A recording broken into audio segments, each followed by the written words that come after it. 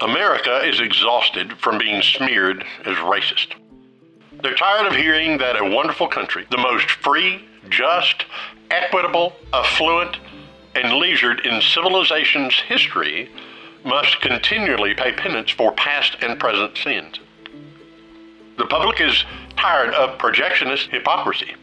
Those who scream the loudest are usually the most guilty of woke crimes, according to Victor David Hanson. And what they blame you for is generally precisely what they themselves are practicing. The left, those that reject God and place their hope in the supposed innate goodness of man, destroy everything they touch. Ideas, cultures, societies, people groups, and particularly, as we will consider in the following podcast, education. The following information that we'll be going through here at Vintage Broadcasting is provided through Epoch Times by Mr. Alex Newman. I'm simply reading what he has written and adding some personal comments. Let me introduce you to a man whose name is recognized in select circles, but is not well known by the general public. He is a man to consider and has quite a bit to say. Alex Newman is an award-winning international journalist, educator, author, and a consultant who co-wrote the book Crimes of the Educators: How Utopians Are Using Government Schools to Destroy America's Children. He is the executive director of Public School Exit, serves as CEO of Liberty Sentinel Media, and writes for diverse publications in the United States and abroad. More than 85% of American children are being indoctrinated by radicalized government schools. Alex Newman reveals that our public educational system is not broken and in need of repair. It's doing exactly what it has been designed to do. He exposes the insanity that has taken over the public school system, from the sexualization of children and the reshaping of values to deliberate dumbing down. Newman shows the truth about American education that many are unaware of, using peer-reviewed data and amply provided public information. He also gives us insight into what we, you and I, can do about it. Alex reaches millions of people every year with a message of faith, family, and freedom. He approaches his work with a biblical worldview and is considered to be among the top conservative minds in the world today.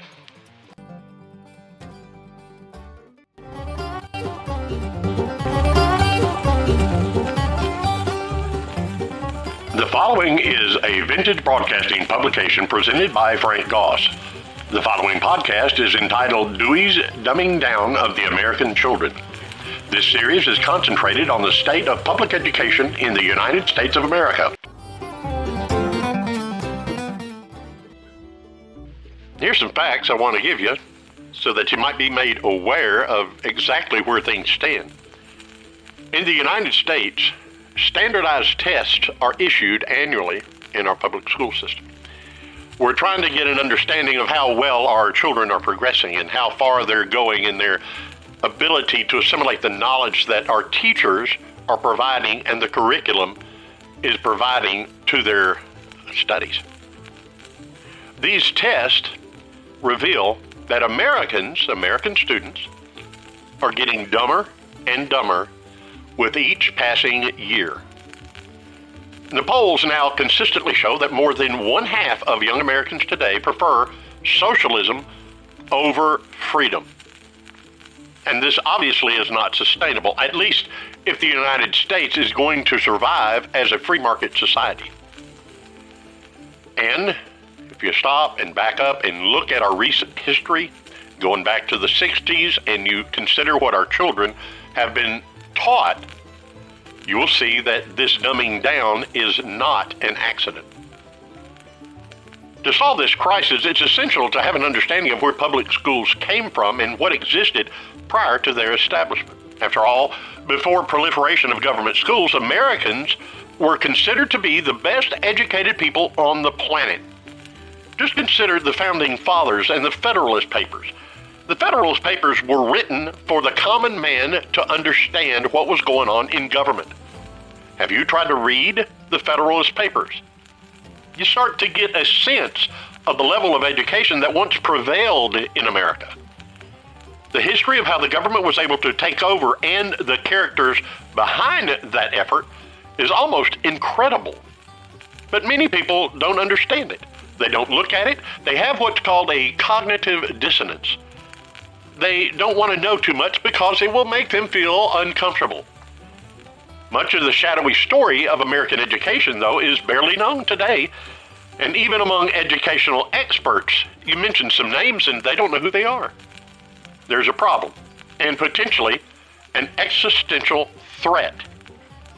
When examined honestly, the history of public education and a study of the key men who laid the foundation for the system that now exists reveals a long-term plan by people we call utopians.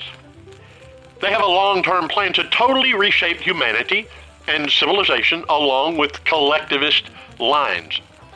This agenda has been remarkably successful thus far, as the polling data shows. Everybody involved in education should know, either they do know or should know, about John Dewey and Horace Mann. Of course. These two socialist luminaries are almost universally credited with having created the modern public educational system here in the United States. Their backgrounds and views will be addressed in upcoming articles in this series on education. But the true story of government schools has its origin long before Horace Mann became the first education commissioner of the state of Massachusetts, with his radical plan to have the government take over education using the Prussian model. There was a little town called Harmony, Indiana, and it plays a large role in the history of our public schools.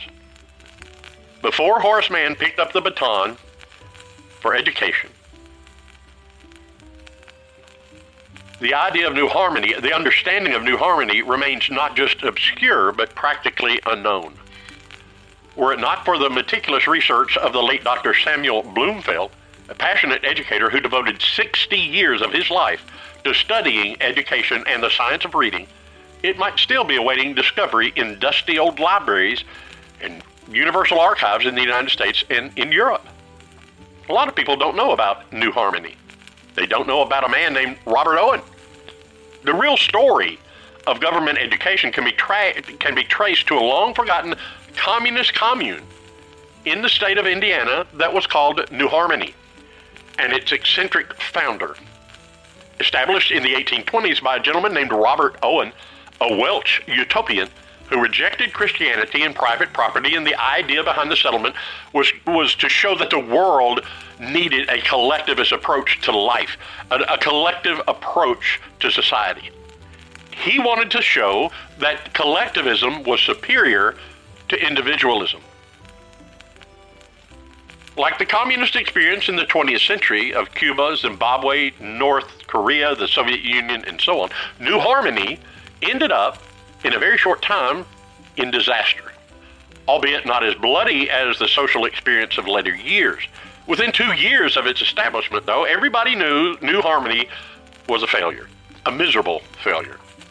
The utter implosion of this experiment in collectivism, which preceded Karl Marx's The Communist Manifesto by some 2 decades, is the reason those early advocates of collectivism made the adoption of mandatory government schools for all children their top priority.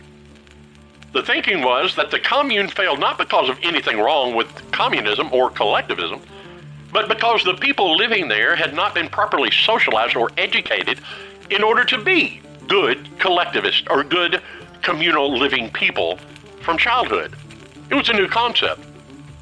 Just like Marx and Engels would claim decades later, the Owenites believed that what was needed were government schools that would take over child rearing from the earliest possible ages, and so that became their sole focus. Among other ideas, Owen rejected the prevailing Calvinistic views of America in that era. These views that held that man was innately depraved and that his heart was desperately wicked.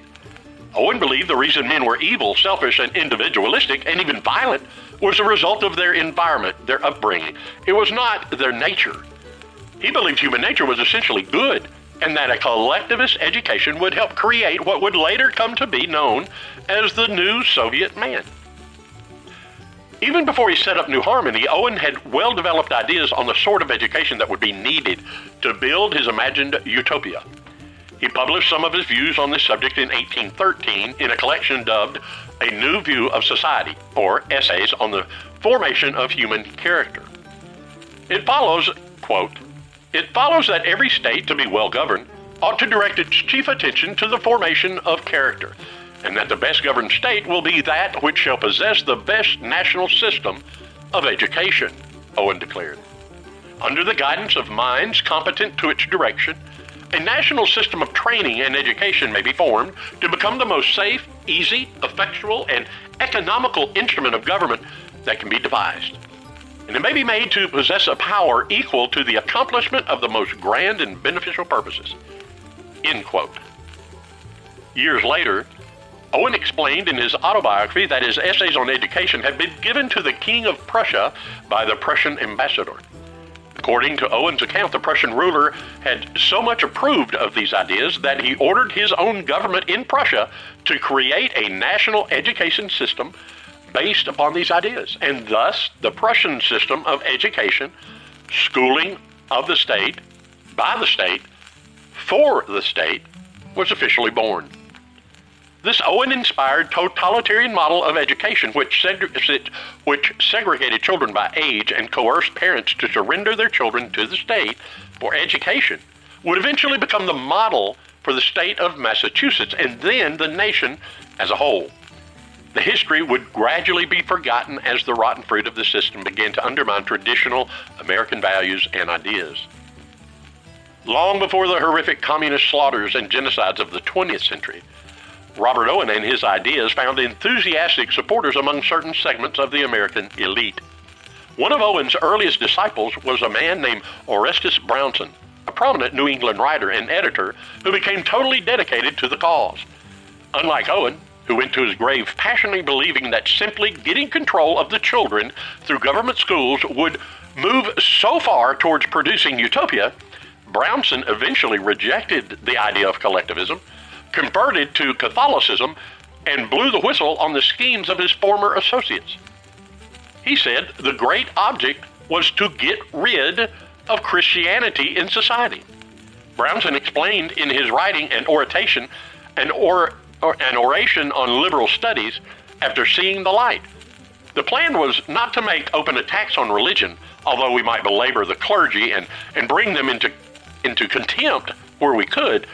The plan was to establish a system of state, we said, national schools, from which all religion would be excluded, in which nothing was to be taught but such knowledge as is verifiable by the senses, and to which all parents would be compelled by law to send their children. Today, this is the norm, and it is backed by the force of law. But back in the early to mid-1800s, it would have been inconceivable to the average people.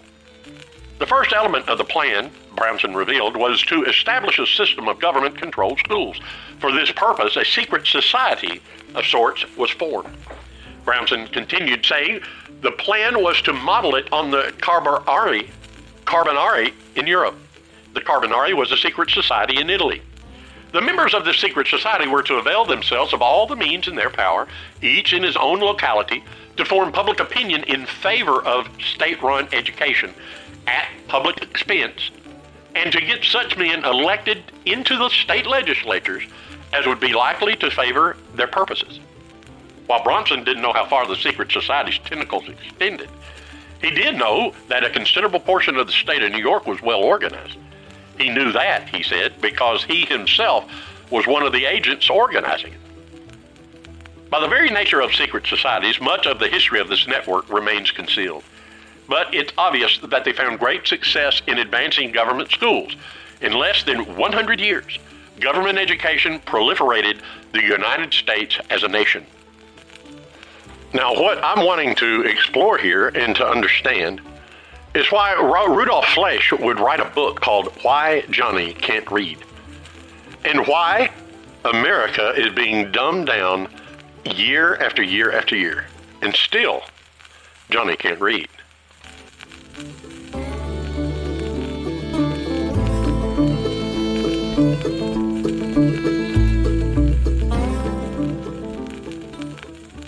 Frank Goss with Vintage Broadcasting. We do appreciate your participation in listening to our broadcast. We hope that it benefits you in some way and that you'll continue listening in the days to come.